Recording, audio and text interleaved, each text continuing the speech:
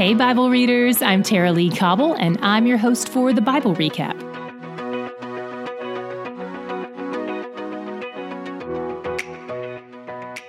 Jesus loves a good parable. It's one of his favorite teaching tools. A parable is a short story that usually has one main point or idea, though occasionally more, and it's often generalized, meaning there are no specific people or places listed, just broad facts.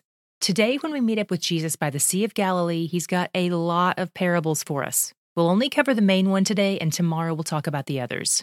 This is a parable about the gospel. Jesus compares it to a seed. The seed of the gospel is spread all around, and it falls on lots of different types of soil, 4 to be exact. So this is often called the parable of the sower or the parable of the 4 soils. The soils represent 4 different ways the gospel can be received. The bad news is 3 out of the 4 soils don't receive the gospel very well. We'll look at why in a second. But the good news is the one soil that does produces lots of fruit from the seed. In fact, it's up to a 100-fold increase. The first soil is the path, but the birds come and devour the seed. Jesus compares this to anyone who hears the gospel but doesn't really understand it. Then the enemy comes and snatches it away. Jesus says it's not important for people to just hear the gospel, but for people to understand it. Otherwise, the enemy will come along like a bird and snatch it up before it takes root. The second soil is the rocky ground. There's not a lot of soil there, and what exists isn't very deep. Jesus compares this to the people who respond to the gospel quickly and with joy, but as soon as tough times come, that plant can't take the heat and it withers. Those who follow Christ are promised trials, and if someone claims to have faith but isn't rooted deeply, persecution will wilt them. Persecution is one of the ways our hearts are revealed. Are we after only the blessings God promises his kids, or are we truly after God himself? The third soil is the thorny soil. The seed takes root, but the thorn grows up around it, choking it and crowding it out. Jesus compares the thorn to the cares of the world and the deceitfulness of riches. I find it interesting that both trials and abundance can overtake the seed. Things we view as curses and things we view as blessings can both serve to reveal our hearts. Finally, there's the good soil, the one who hears the gospel, understands it, and bears fruit. If I were a Baptist preacher, I would give these 4 soils names that all start with the same letter, like maybe the simple, the shallow, the selfish, and the solid. But I'm not, so I won't. You heard nothing. Moving on, we just talked about the parable and the explanation, but when Jesus first tells the parable, he doesn't give the explanation. He just talks about the seeds and soil. He's talking to a big group of people from a lot of different towns, and he's all seeds this and soils that. Then his disciples pull him aside and say, hey, no one knows what you're talking about. And he says, exactly, I'm doing that on purpose. For you guys, you'll get it. For the people with hard hearts, they won't. Be grateful for the blessing of your soft hearts and open ears because you're getting to see and hear and know something that very few people have ever experienced. Then he goes on to explain the nuances of the parable of the soils to his disciples, but not to the whole crowd. I'll be honest, on my first trip through Scripture, this was the single most challenging passage for me. I almost gave up on this day. I didn't like it at all. It felt like Jesus was being mean. One of my mentors encouraged me to zoom out on everything I had learned about God from reading the Old Testament, as well as the purpose and timing of the ministry of Jesus. It was hard not to bring my own ideas of what was right and best to this passage. If you're like, what's the big deal, Tara Lee? Then great, you're miles ahead of where I was on my first trip through the Bible. I really had to work to remind myself of what Jesus has proven so far in his ministry. Performing signs and speaking truth doesn't change hearts. Only the Spirit changes hearts. This shook up my theology in the best way possible. So if this hits you sideways too, hang in there. The good stuff is always on the other side of your question. Press in. Don't give up on him. Keep seeing what he says about himself in his word. Keep seeing what those who know him best testify to be true of him.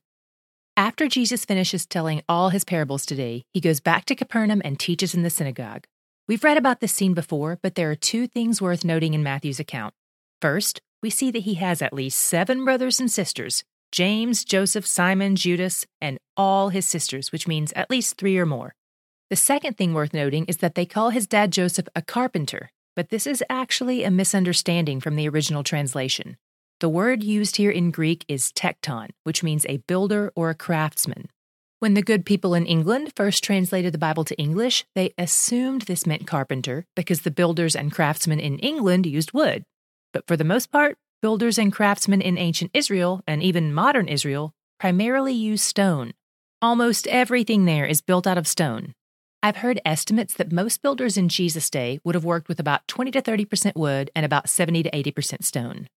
All that to say, Jesus was probably more of a stonemason than a carpenter, which makes a lot of sense when we read through the stories he tells us and the analogies he uses.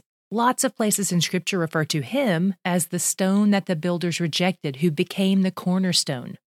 And as a tecton, he has been shaping things out of rock since the first day of creation, starting with the earth itself.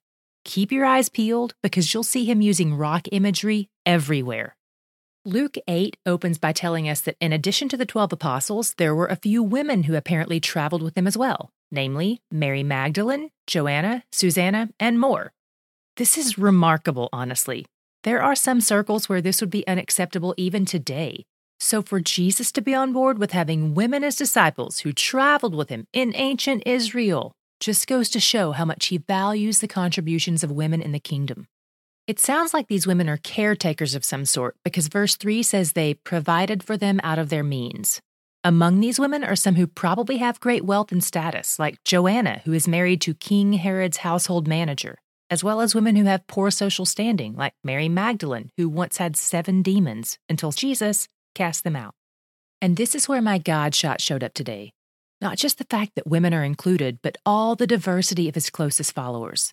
The crew Jesus traveled with included poor fishermen, wealthy tax collectors, family members of the king's entourage, and a woman who once had 7 demons.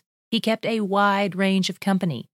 Jesus, as it turns out, is not just for all nations of people, but all types of people, rich, poor, polished, and unkempt. He proves that the thorny pleasure of wealth and status can't choke out every seed, and that the scorching trials of the demonic can't wither some seeds. And that even the simple fishermen who might not appear to have depth and who aren't just rocky soil but might even be rocks themselves, like Peter the Pebble, can still, against all odds, bear fruit. One of the beautiful things about a sovereign God is that he can take the most unlikely soil and turn it into a garden. He's where the joy is. Okay, Bible readers, it's time for our weekly check-in. How are you doing? What have you learned so far about Jesus? What have you learned about the Holy Spirit? What have you learned about the Father? Reflect on the attributes of God's character that you've seen in the chapters we've read so far. Lean into those things and ask him to grant you an increasing desire to know him more. He can change your heart. The Bible Recap is brought to you by D Group, discipleship and Bible study groups that meet in homes and churches around the world each week.